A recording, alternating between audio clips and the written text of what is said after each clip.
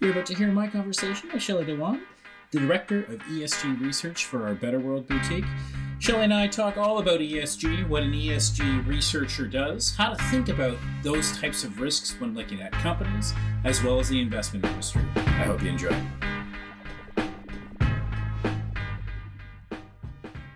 This podcast is for informational purposes only.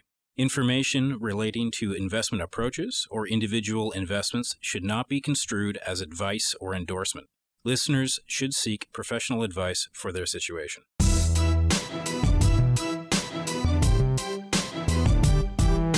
Welcome to the Mackenzie Investments Podcast. My name is Matthew Schnurr, and I'm delighted to be here with Shelly Dhawan. Shelly is the Director of ESG Research with our Betterworld Boutique. Shelly, welcome to the podcast.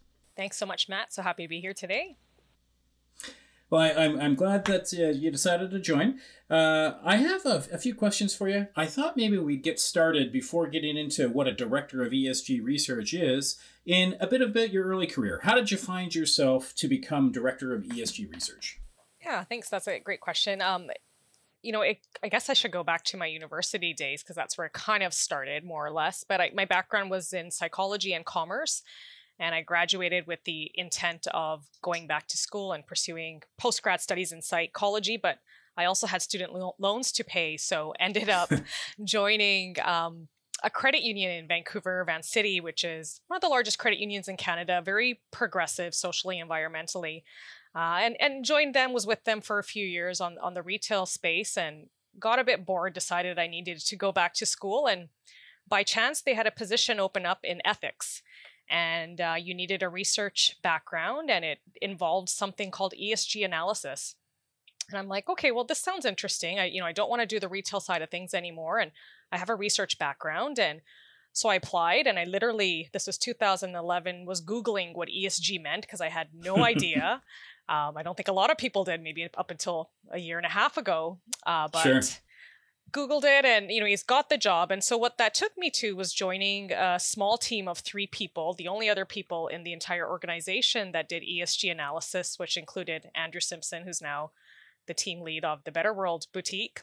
And we were this group that applied ESG analysis across socially responsible investment funds, and also, in my case, a focus on corporate business relationships, so suppliers, high-profile business relationships, any business account openings we were doing.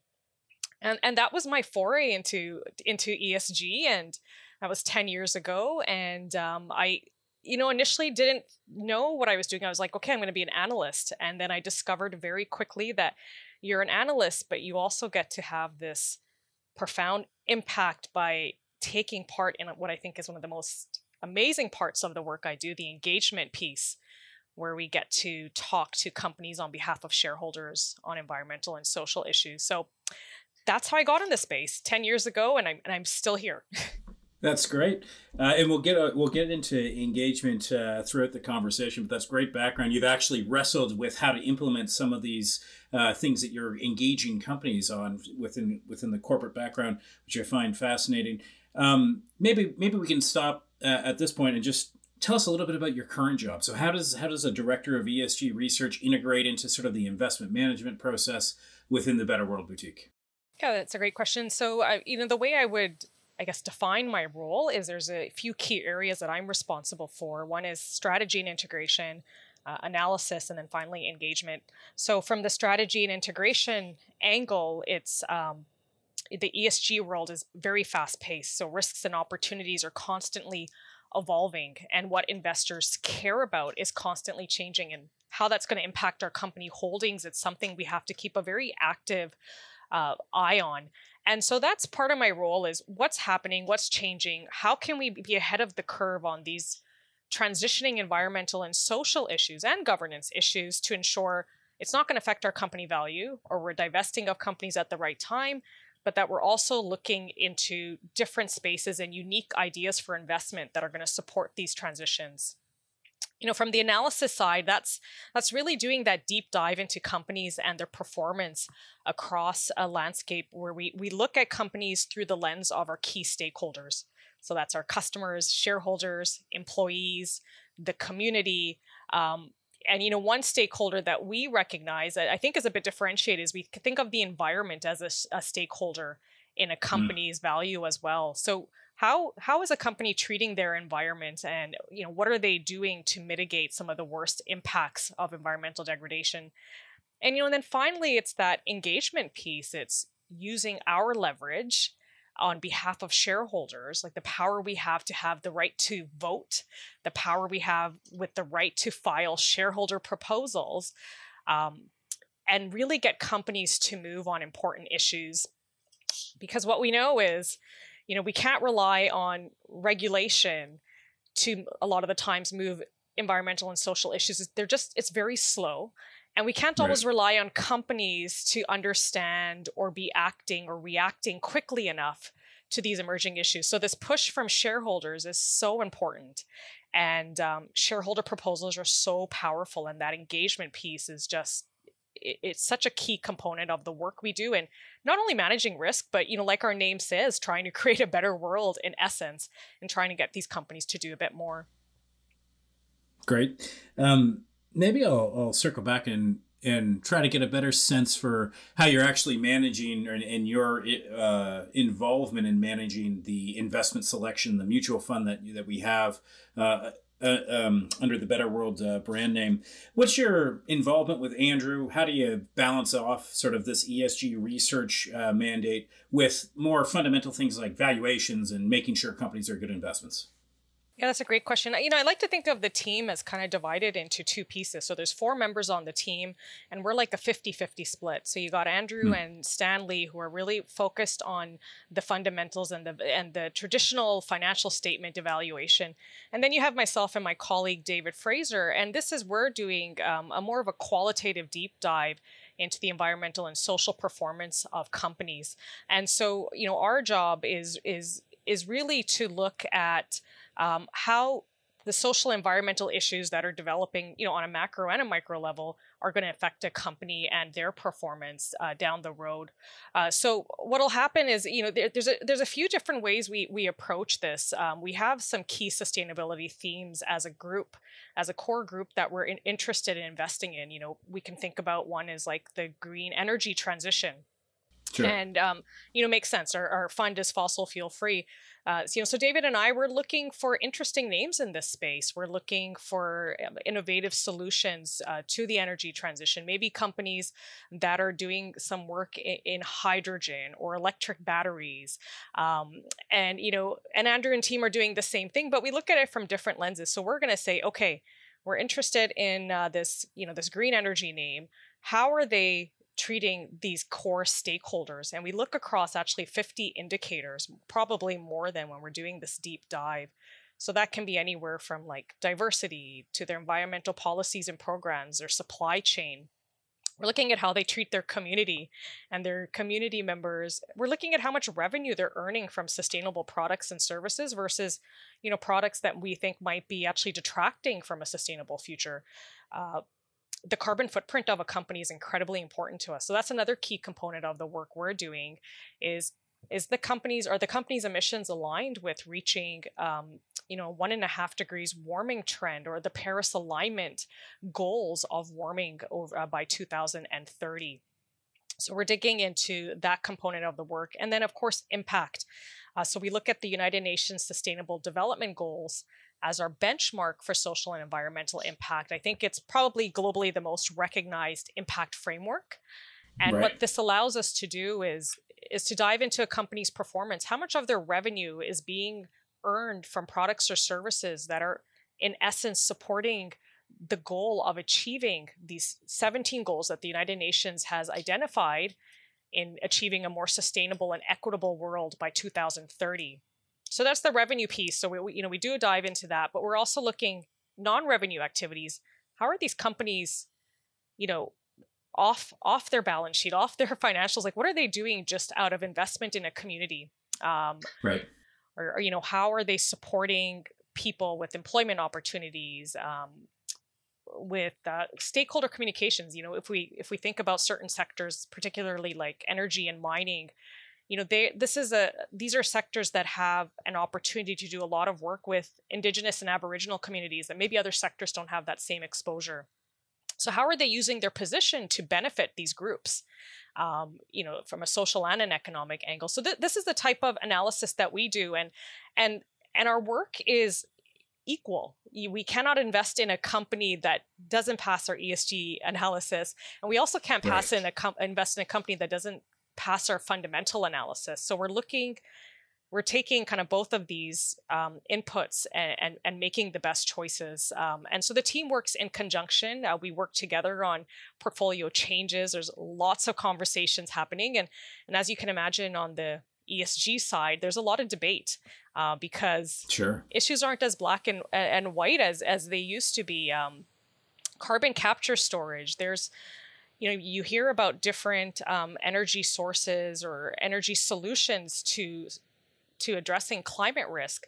Biofuels and bioenergy is something that comes up quite often, but there's a whole group of people that criticize, the use of bioenergy because it's not sustainable. So there's so much debate that happens constantly within our own team as well, which can be, which is actually a lot of fun, to be honest. It's a great space to be making these portfolio decisions, but also debating the nuances around ethics and what's going to work in the future and what investors are looking for. But anyways, I'll stop there because I could go on forever about this. Sure. Well, let me pick up and direct maybe down a different path a little bit. You referred previously in the conversation to sort of investors changing expectations within the ESG space. We've certainly seen the industry as a whole really take a hold of ESG mandates, that type of thing. What are the emerging trends that you're seeing within that ESG space, and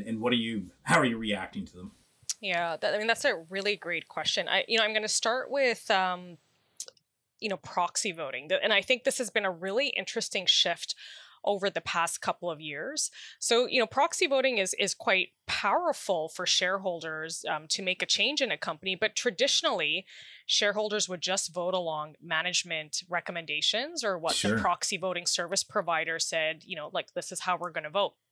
And ESG considerations weren't really given that much value, particularly the E and the S, right? Like the environmental and the social, that wasn't given a lot of emphasis. We didn't see a lot of proposals filed about environmental and social issues. Governance issues were generally more prominent. And then you have this last proxy voting season, and you see what happened at Exxon, right? You have this hedge fund group that had criticized Exxon's climate strategy, and they want enough shareholder support to oust 2 directors, and they put 2 activist directors in their place. And that is powerful. That's the first time that's ever happened. And so what I think this is really giving is this emerging trend where shareholders are now saying, we're not just going to do what the management is telling us to do, and we're not just going to vote along these proxy voting service providers' recommendations. We're actually serious about these issues. And so for the first time, you're seeing these environmental and social proposals getting huge amounts of support. And that's going to be a huge shift. And for me, it's exciting. I've been filing environmental and social proposals for 10 years now, and it's hard to get them passed. And for us, a success would be just getting some media attention for these proposals and driving that issue into the public profile. But now we're seeing this tremendous shift, which is actually quite exciting. So I think that's a really interesting trend, and we're going to see more of this happening. But I think, another issue, and I don't want to say this is a trend because it's not a trend. I think what this is, it's an issue that unfortunately wasn't getting the importance it deserved. And because of COVID, it now is. And so in the ESG space, environmental issues just always got more attention. And then COVID came, and people all of a sudden mattered more. And social issues mattered more, right? Because before, everybody's like, well, we're moving to automation. Employees are going to become obsolete. Everything's going to be computerized one day. COVID happens. Look, if you don't have a healthy workforce, you just can't operate. And that's the reality of it. So companies that were kind of lagging behind on, employee benefits when it came to health, on work-life balance, all of a sudden had to pivot.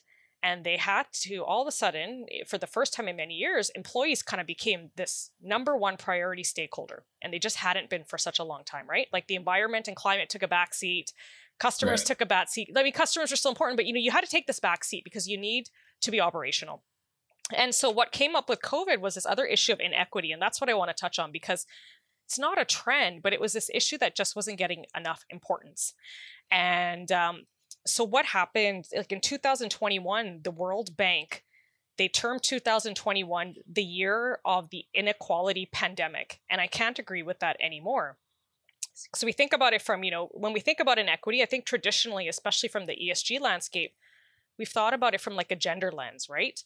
The representation of women versus men in higher ranks. And we also looked at visible minorities, like, how many people of color are represented in leadership.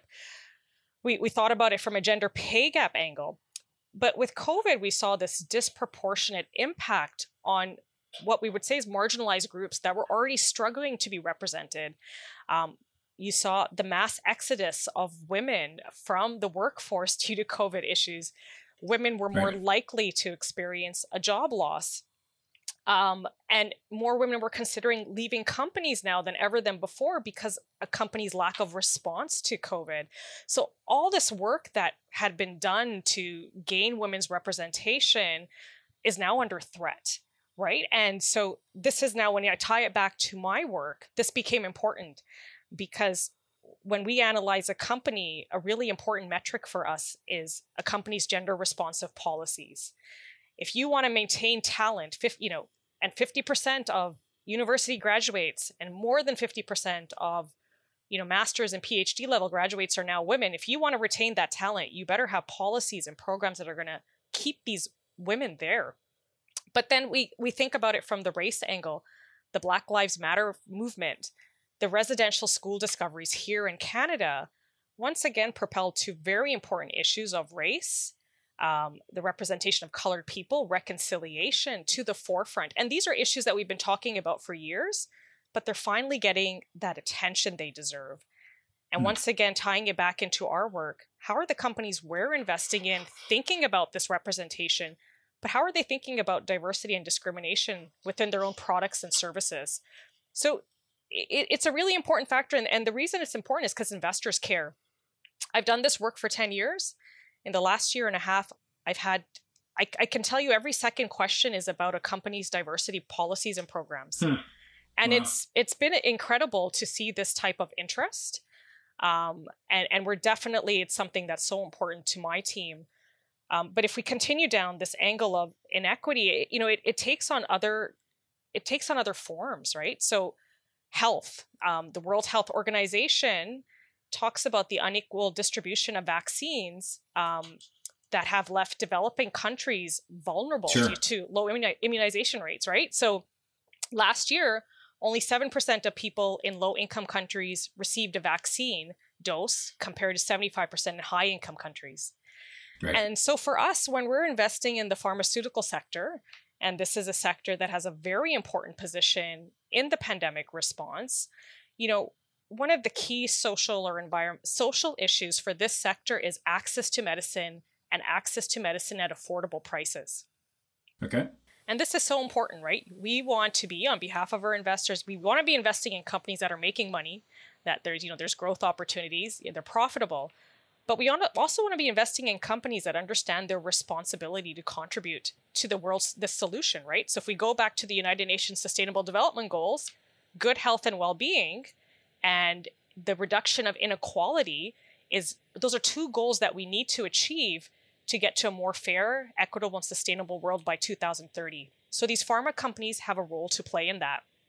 So a company we really liked that we picked up was AstraZeneca. And I know we've all seen the news about AstraZeneca versus, the Pfizer versus, whatever else in terms of efficacy. What we liked about AstraZeneca is they really took a solid approach to access to medicine.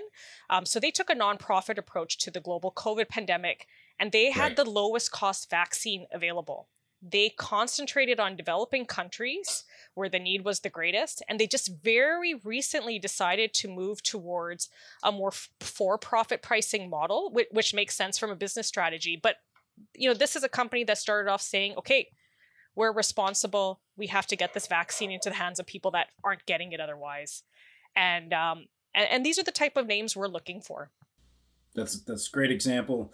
One thing that I promised that we'd circle back to at the beginning of the conversation, and you've referenced a few different elements on how you think about engagement in general. And you talked about shareholder proposals and filing those. You talked about trying to get media attention, or perhaps use the media attention to push different scenarios depending on where investor interest is.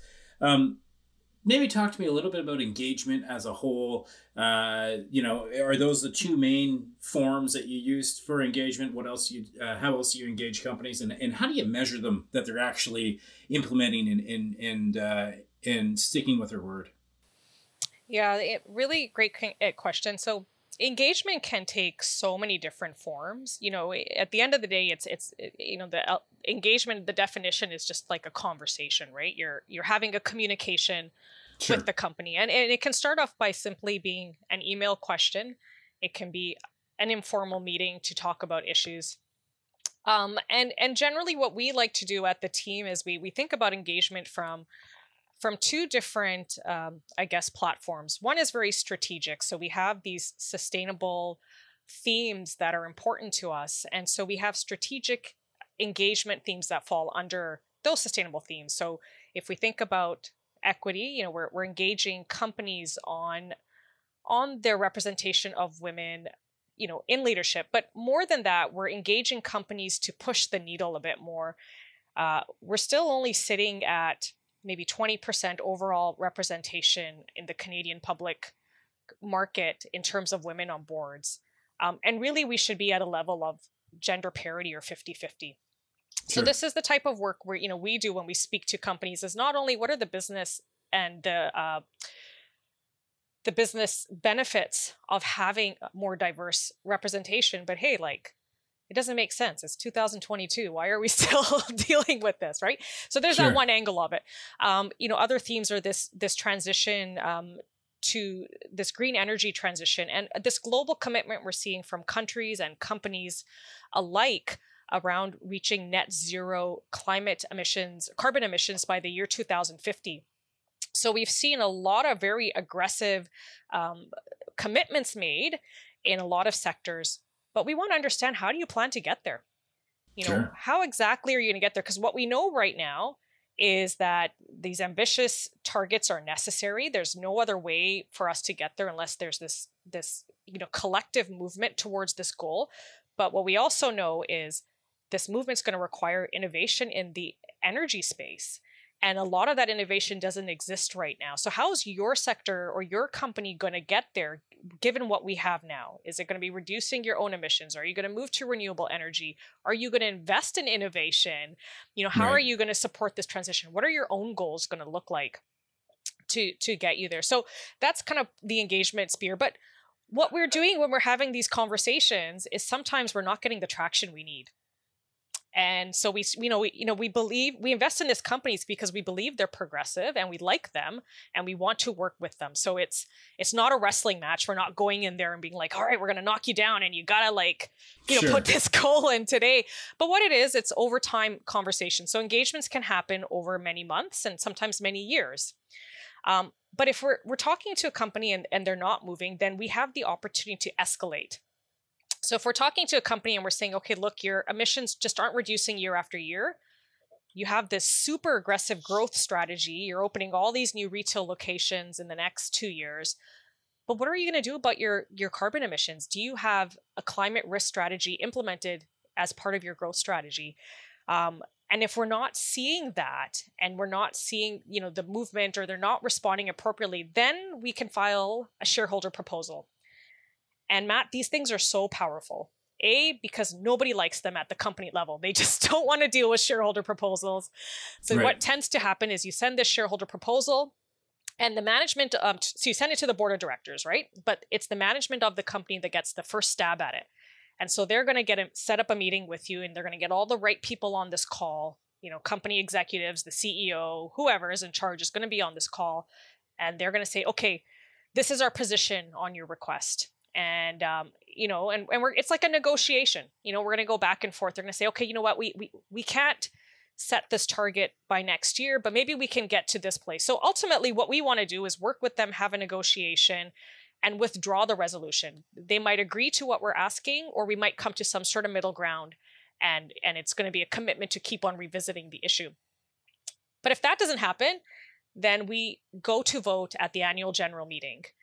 And like I said, this is, a year where environmental and social proposals are getting a lot of attention. Companies don't want them to go to vote because they tend to result in a lot of negative attention and media for the companies. And like I said, shareholders are a lot more vested in these issues than they ever have. So you take it that route. Now, if that doesn't work, if you don't get enough votes and you still think it's an important issue for the company's value and on an ESG lens, this is really neat. The responsible investment community is a great group of peers. And this is where you now would collaborate with other like-minded investors. Oh, interesting. And you would file like a collaborative proposal moving forward. So you develop this collaborative strategy. And all of a sudden, it's not just our AUM or the Mackenzie AUM, it's the AUM for us and all these other firms. And we're all going in there and saying, now there's a little bit more pressure on you to take this issue seriously. So that's, those are some of the steps we can take pretty much to get there. That's great. Maybe I'll ask my final question, which is a bit of an extension of what you were just talking about, and it's about greenwashing. But maybe we'll sort of confine it to the investment area within Canada and around the world. I mean, we've seen a lot of regulators come out with concerns about investment companies or investment products stating that they are ESG or greenwashing, quote unquote. And the problem seems like it's real. So what's your view on the problem? Regulators have come, I know, in Europe, and there's proposals in different jurisdictions on how to combat some of this greenwashing. So I'd love to hear your thoughts on it in general. Yeah, I think I'll go back to one of the key pillars of ESG is transparency. And I think this is really the benefit of this regulator attention on the product's landscape and kind of this emergence of everybody now launching an ESG product, which makes sense. The demand is there for it. Sure. But the issue is it being done in a meaningful way? And so, the Canadian Securities Commission, they did a review last year of a number of products that said they were ESG. And what they found was that not everybody really did what they said they were doing. They weren't necessarily integrating the type of analysis they were marketing that they were saying. And so the challenge here is, and that's where the greenwashing comes into effect, right? Are you just trying to ride this wave of the general interest or that movement towards capital, or is this a meaningful thing? So to me, the regulatory focus on this space is very welcome. I think it's going to help just, funds that are really integrating ESG in a meaningful way rise to the top, and they're going to be recognized appropriately, and funds that aren't will fall a bit to the bottom, I hope. And I think the other value that it brings is it really, I think, helps neutralize some of the criticism around ESG investing. I've seen a lot of that come up in the last few years, and it's particularly around greenwashing. Anybody can jump on, say we're doing this from a sustainability lens, but, right. We believe in measure, report, verify. When we look at companies, if a company is saying they're doing something on a social landscape or an environmental landscape, how do they measure it? Are they reporting it? And is that verified? And so a way we can see that verified is, and that now I'm talking from the company lens, but is getting third-party assurance. And it's similar from the product lens. I think from a regulatory view, you're going to start getting this third-party assurance on products, which is important. But that's why you have funds like ours, the Betterworld one, where you have a team of in-house talents that's done this for a year, and it's really integrated in a meaningful way. We don't rely on scores from rating service providers. It's a real deep dive, and I think this is really what investors are looking for, and then you tie in that engagement piece. It just makes it that much more meaningful. So yeah, I think it's a great move. I'm excited for it. It's going to make our jobs a little bit more harder, but I feel like we're already doing a good job with the transparency piece. So it should be an easy transition for us. Well, Shelly, thanks so much for spending the time with me. I really appreciate you walking us through what exactly you do and your openness to the enhanced scrutiny that's surely in the pipeline from the regulators. So thanks again, Shelly. Thanks for having me, Matt. Cheers. The content of this podcast, including facts, views, opinions, and recommendations, is not to be used or construed as investment advice and is not an offer or an invitation to buy or sell any security. The content of this podcast should not be relied upon for any purposes, and Mackenzie Financial Corporation is not responsible for any reliance upon it. This podcast includes forward-looking information that reflects our current expectations or forecasts of future events. Forward-looking information is subject to risks, uncertainties, and assumptions that could cause actual results to differ materially from those expressed herein. Our views are subject to change based on market conditions. Commissions, trailing commissions, management fees, and expenses may be associated with mutual fund investments. Please read the fund facts and prospectus before investing.